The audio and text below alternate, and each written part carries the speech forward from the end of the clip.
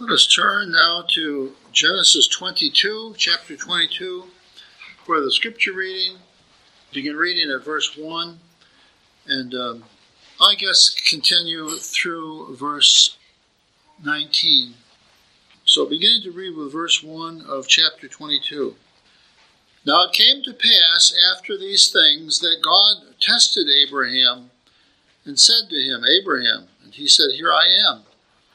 Then he said, Take now your son, your only son Isaac, whom you love, and go to the land of Moriah, and offer him there as a burnt offering on one of the mountains of which I shall tell you.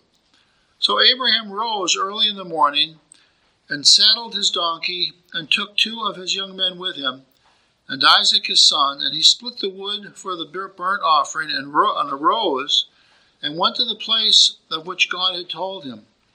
Then on the 3rd day, Abraham lifted his eyes and saw the place afar off. And Abraham said to his young men, Stay here with the donkey, the lad, and I will go yonder and worship, and we will come back to you.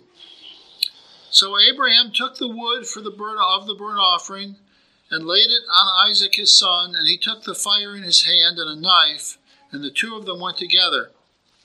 But Isaac spoke to Abraham his father and said, My father? And he said, Here I am, my son.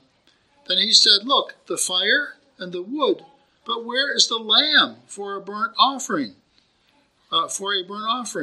And Abraham said, My son, God will provide for himself the lamb for a burnt offering. So the 2 of them went together. Then they came to the place of which God had told him, and Abraham built an altar there, and placed the wood in order, and he bound Isaac his son, and laid him on the altar upon the wood. And Abraham stretched out his hand, and took the knife to slay his son. But the angel of the Lord called to him from heaven, and said, Abraham, Abraham. So he said, Here I am. And he said, Do not lay your hand on the lad, or do anything to him, for now I know that you fear God, since you have not withheld your son, your only son, from me.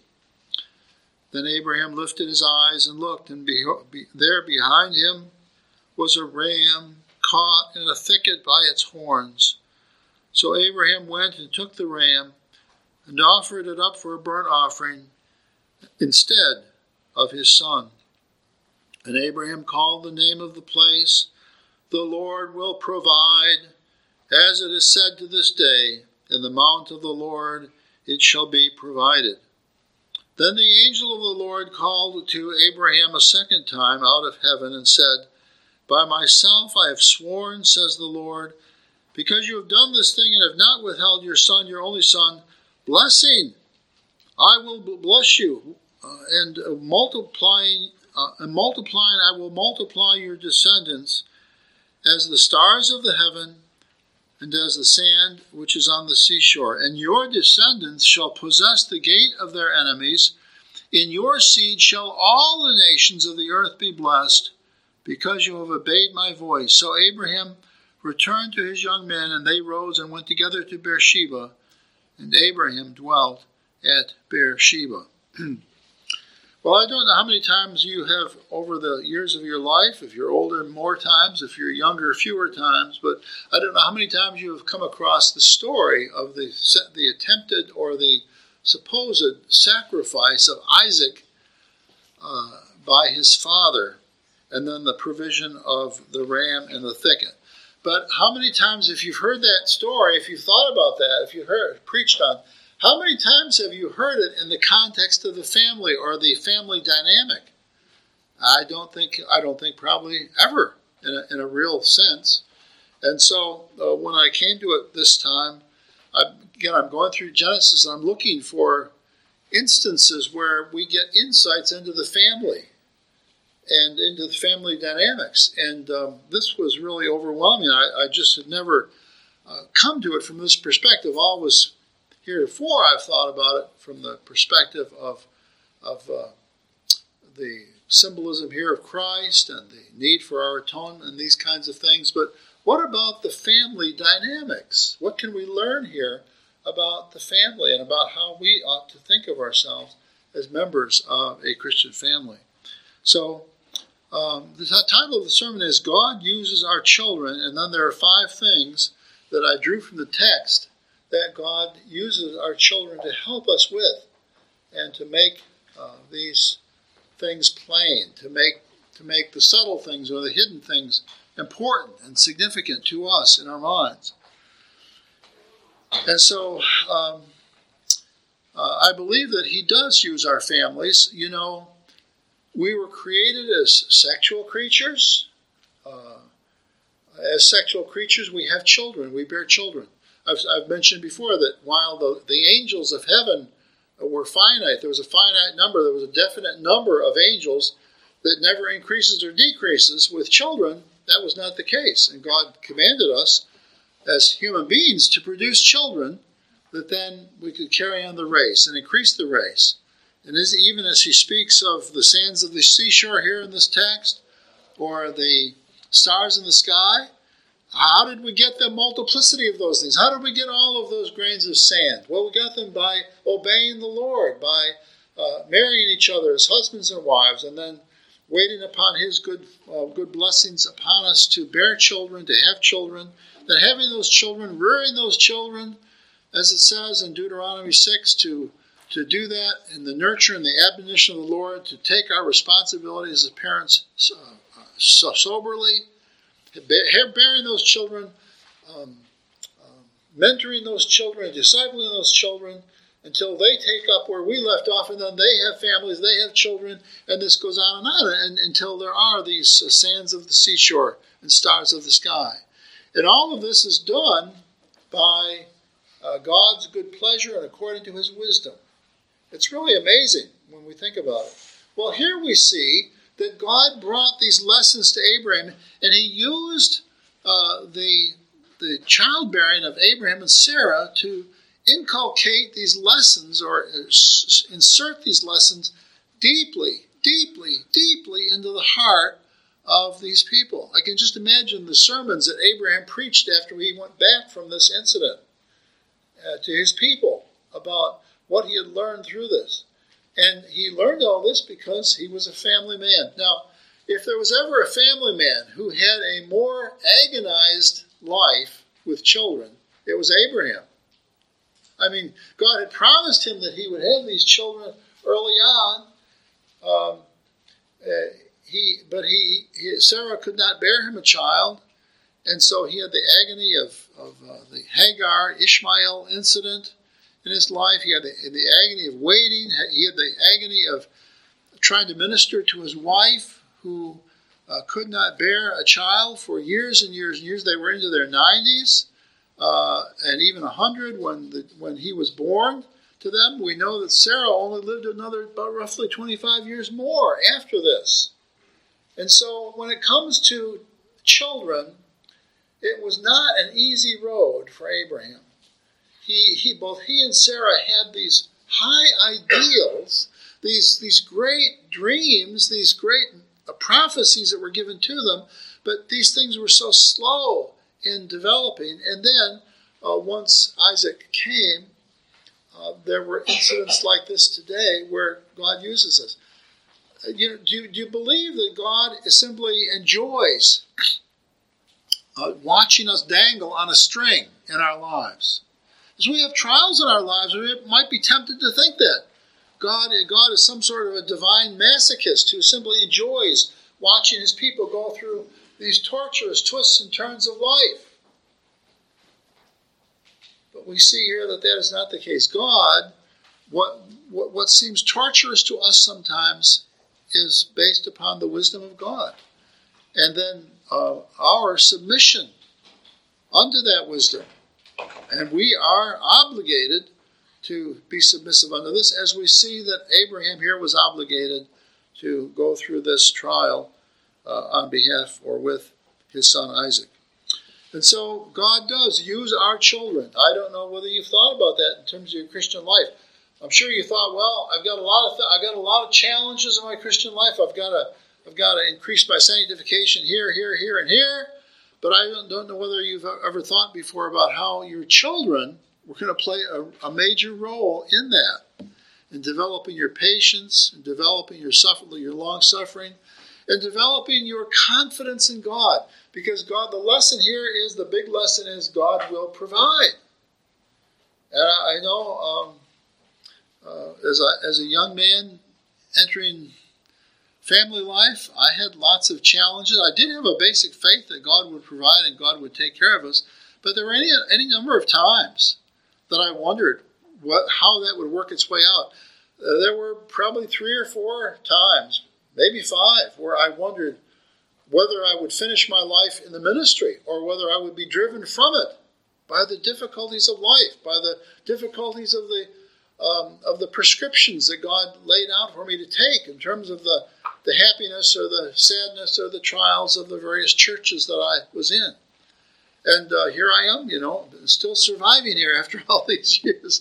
And sometimes it's a marvel in my eyes. But we see from this passage and from others that God does provide, and He works through our families, no matter how that paradigm works out. In my case, I was a pastor. I was concerned for my family. I didn't want to be destroyed. I didn't want to have to switch vocational gears after my children were half grown. And so I just had to roughly be calm, be still, know that the Lord was God, and trust Him to get me through to the end. And we see that Abraham had to do much the same thing. This was in a much more intense exercise. But nonetheless, God used his children, namely Isaac, to reinforce certain beliefs and certain understandings in Abraham so that Abraham could be a great preacher of righteousness and disciple his people in the ways of the Lord. So there are 5 ways here that God uses our children. First of all, we see that God uses our children to test us. And we see this in the very first verse of this text where it says that God came to test Abraham. Now it came to pass after these things that God tested Abraham. Now in the various twists and turns of this thing, God says, for instance, He says, now I know that you trust me, Abraham, and that you followed through on this with your son.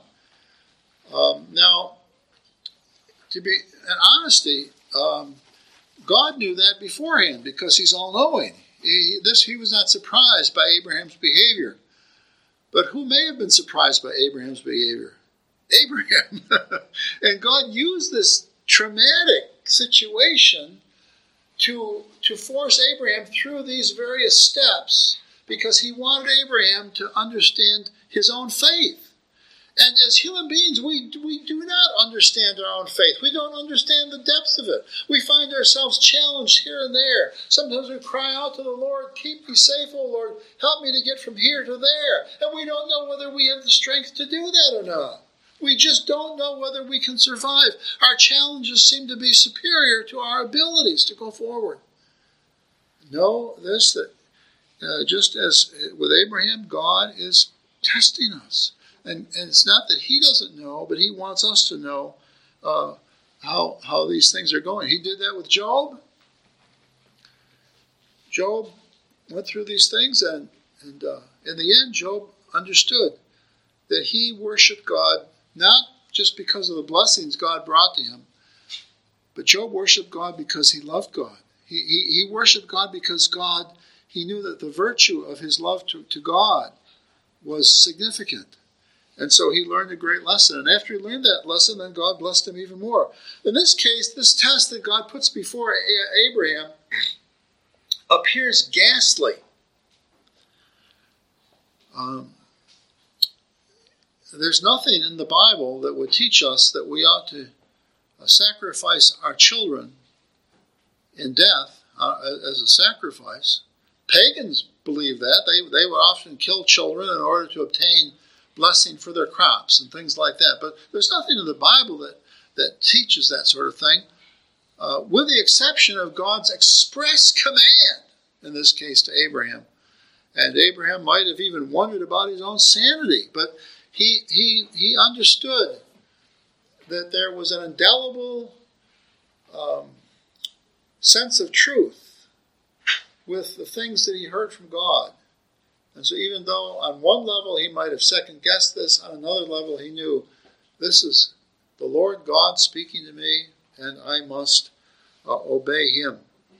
He called him Abraham, and Abraham said, "Here I am." Then he said, "Take now your son, your only son Isaac, whom you love, and go to the land of Moriah and offer him up as a burnt offering." Now, you notice how God phrases this. Take your only son, Isaac. How long had they struggled to bring this lad into existence? How agonizing was the arrival of Isaac into their family? Momentous. That's very significant. Then he says, to ratify that or to develop that, he says, your only son, Isaac, whom you love. So he wants to reinforce to Abraham that he knows of the intense affection between father and son. Remember how Abraham loved Ishmael. Even though he was not the child of promise, even though he came from this slave woman, Hagar. Abraham was kind of a softy, I think. He was all over Ishmael in terms of his emotions. He didn't want Ishmael to be driven away when Sarah said there was confusion in the family and Hagar and Ishmael had to go. Abraham hung over Ishmael with his affection. But despite that, when Isaac came, all of that affection was focused in the right direction, and it was a positive thing. And then he tells him to go to the land of Moriah and offer him there as a burnt offering on one of the mountains of which I shall tell you. Now we'll see how this develops out, but Mount Moriah is the place in the modern city of Jerusalem where there is an Islamic temple now. It's the historic hereditary place where this took place. So they're many, many miles from Jerusalem. Jerusalem was not even a proper city at this time. It became a Jebusite city before it became an Israeli city, but there was a place there, and it was a crossroads, and it became a city, and there was a temple there that was ultimately built, and we know that that was the temple that Jesus Christ came and spoke at. He cleansed it once, he spoke, he held up his voice and decreed that in 3 days this temple would be raised, but then it would be built up again in himself. And he spoke there about his resurrection. So here we are back in the annals of time, way before there's any city of Jerusalem in any kind of a modern sense. And God is directing Abraham to do this, and Abraham doesn't really know what he's involved with, but he knows that this is the voice of the Lord who's speaking. And he knows that God tells him right up front, this is a test. So as he went forward with his obedience, with the details of this, he had to think to himself, how is God doing this? Why is God doing this? Now, the second point is that God uses our children to reveal things to us, just because we do care so much about our children. With the way God created us, he created us to love our children. Did you ever think that maybe it was foolish or dumb for another family to love their children like you love yours? Did you ever evaluate that? Say, well, I know I love my children, but my children are lovable, but why does that guy across the street, why is he so devoted to his children, you see? God made us in such a way that, whatever the dimensions are of our family, whatever the developments are of our family, if we have children, we love them. If we're normal, if we're healthy people, if we're not overcome by some dysfunction, that sort of thing.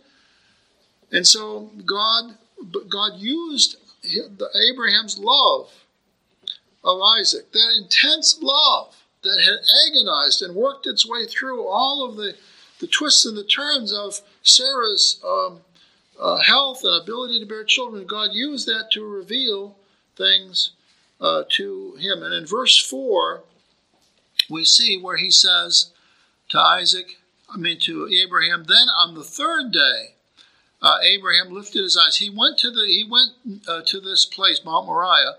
On the third day, he lifted his eyes and saw the place afar off. Now we know that it was in this same area on the third day that Jesus Christ arose from the dead. These things are just not coincidental. You see, God has these things instituted in the warp and the woof of history.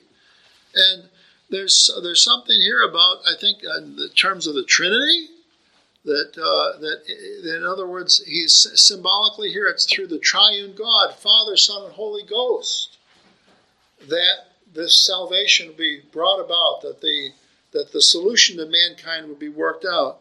And so it's on the third day, way back when Abraham's time, that he lifts his eyes and he beholds the place where the sacrifice is to be placed. And we know that Jesus Christ, millennia later, was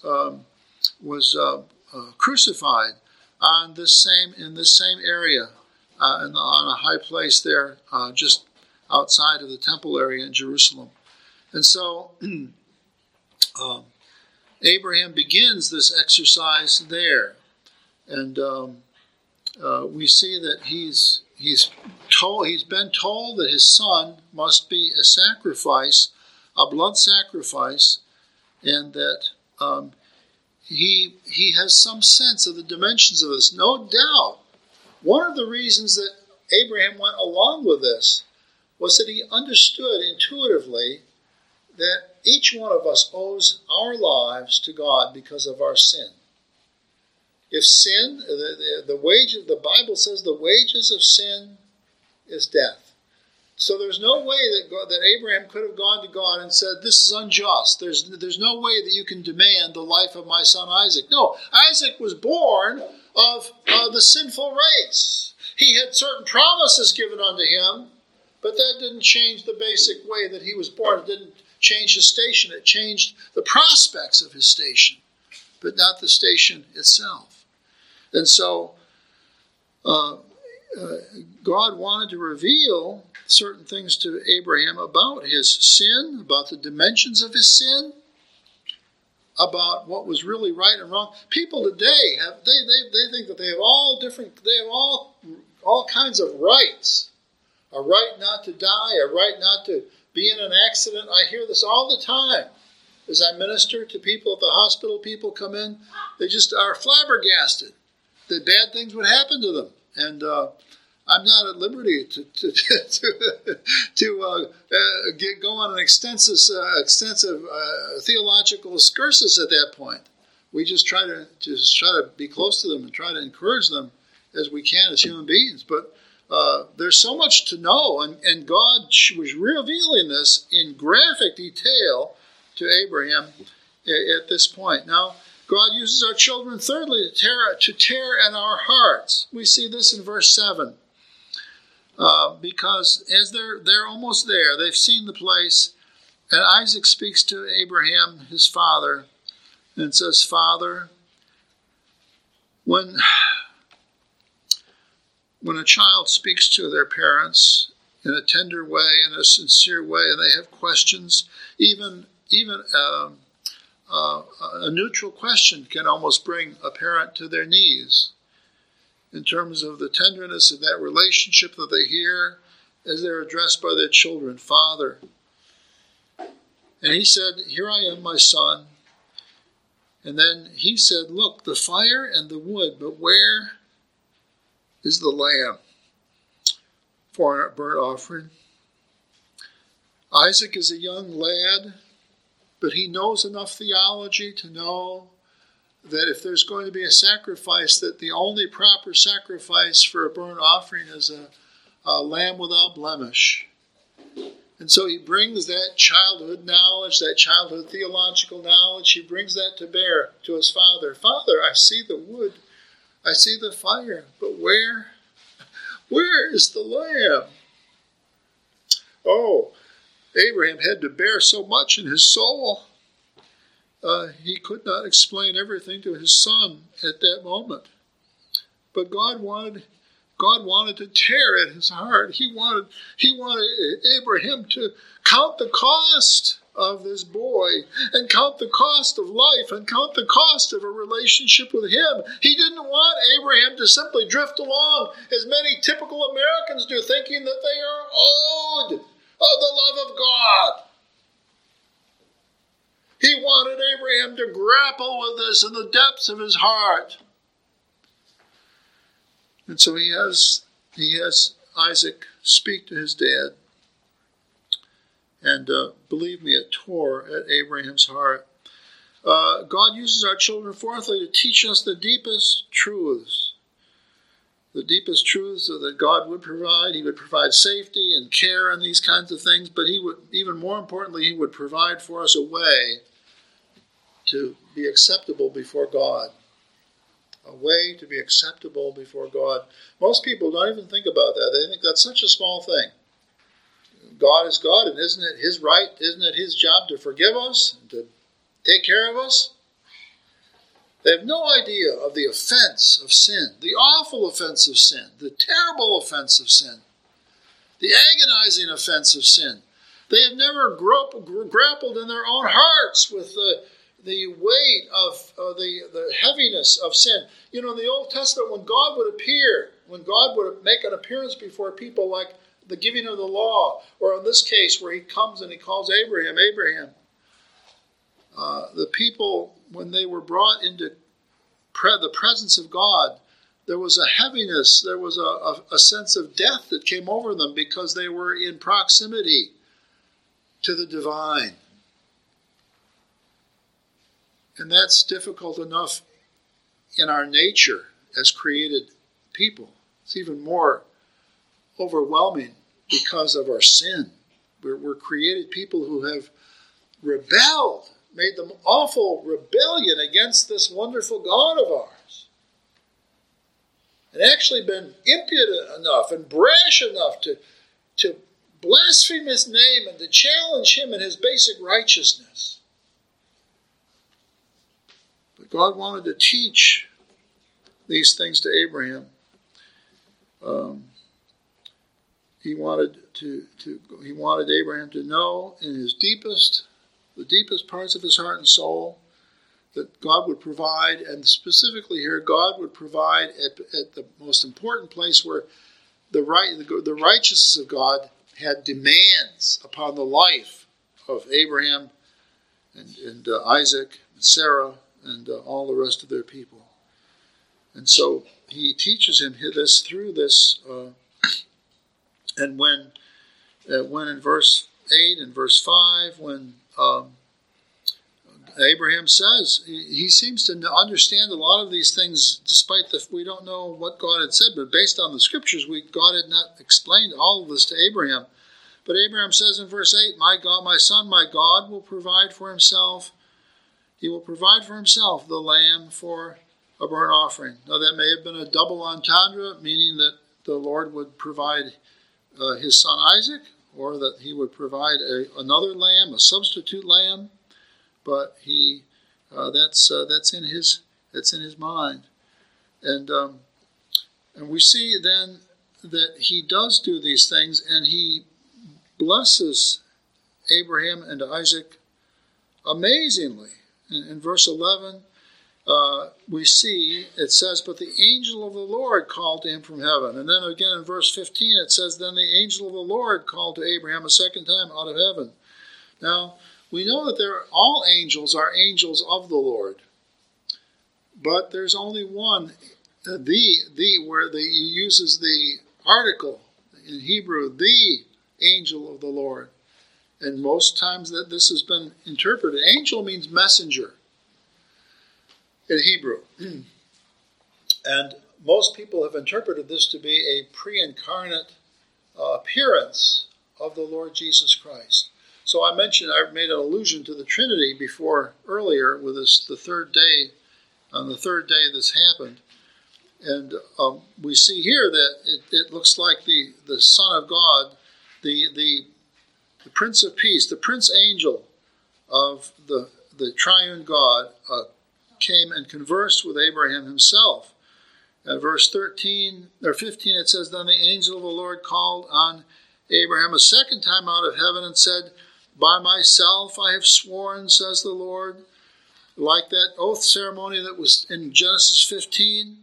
By myself I have sworn, says the Lord, because you have done this thing and have not withheld your son, your only son. Blessing I will show you, and multiplying I will multiply your descendants as the stars of the heaven and the sands of the seashore, and your descendants shall possess the gate of their enemies. Your seed, all the nations of the earth shall be blessed, because you have obeyed my voice. And so we see here in this family drama, we have the whole of redemption being portrayed. Adam and Eve fell in their sin, and the race was lost spiritually. They lost their faith. They no longer had the capacity to enjoy God and to love Him when He appeared. Now they were afraid of Him. They ran. Who could cure this malady? Who could cure this toxic condition of mankind? All of this is being worked out here in this family drama between father and son. And God says to Abraham, because you have not withheld your son, I will bring my blessing to bear upon you, even in his son, the Lord Jesus Christ. And there's this paradigm, there's this reflection between God and his son, and Abraham and his son. And the redemption that's worked out between God the Father and God the Son. And he says that through this, there would be this great blessing comparable to the stars of the sky and the sands of the seashore. And then in your seed all the nations of the earth shall be blessed. Some of the Psalms, like Psalm 47, sings of the glorious blessing that will come to the nations as a whole because of what Christ has done. We have not seen that worked out yet. We are still struggling as a minority within this country and other minorities around the world. We have not seen these things come to pass, but this is God's promise. You cannot be this whole expectation that the fruits of redemption will be scarce and be minor and be insignificant. How can you compare that with the stars of the sky and the sands of the seashore? God is working redemption, and his redemption is going to be magnificent. Even in a country like ours, where right now it seems like the majority of people, the majority of rulers. I was thinking the other day, even when you think that there may be 65% of the people of the country that are more honest and want the right thing, it just seems like the 25 or 35% of the rulers seem to have a way of manipulating things. So even though that kind of thing holds sway in this world today, it shall not hold sway always. Because Christ has come, the nations of the world will call upon the name of the Lord. They shall call upon the name of the Son first, and through the Son they shall call upon the name of the Father. There will be a great work of grace in this world. And in that day, in that future day, though there are people that remonstrate, I believe, and do not come to the Father, in that day, the righteous will have control. And just like today, it'll be the flip of today, where the wicked, seems like no matter how much the righteous want, the wicked are predominant. In the day of the Lord, no matter how much the wicked want, the righteous will have control. And God will just move these things on to a fitting conclusion to world history. And all of that is worked out through this family. When I was a child, my brothers and sisters and I, we used to do family dramas every once in a while. We'd make up some sort of a play that we'd figure out in our own little minds, and we'd select who were the stars and who were the supporting actors, that sort of thing. And it was an ironic thing, but my brother Bill, who was 2 years younger than me, Bill was usually the star. He orchestrated a lot of these things. But our family dramas were nothing like this family drama here. This family drama was for keeps. It was magnificent, and it pointed forward to the future. God uses us as families. He uses us as children, as parents, to work out these things that are so important. Let us be thankful to God and let us learn the lessons that He has for us in our lives. Our lives are not always easy ourselves. Sometimes they are agonizing in their dimensions. But through it all, we see that God is there and God provides. Let's pray. Our Father and our God, we thank Thee for so much focus in the Scriptures on the family and on the way you work out these great lessons for us. You teach us so many things, and you do it through our tears. You do it through our wranglings where we hardly know whether we will have the strength to live till tomorrow. Yet you are there in the midst of that burning bush. You are there in the midst of this almost sacrifice, and you provide in Jesus Christ a provision for all things. Bless us then in Him, we pray. Amen.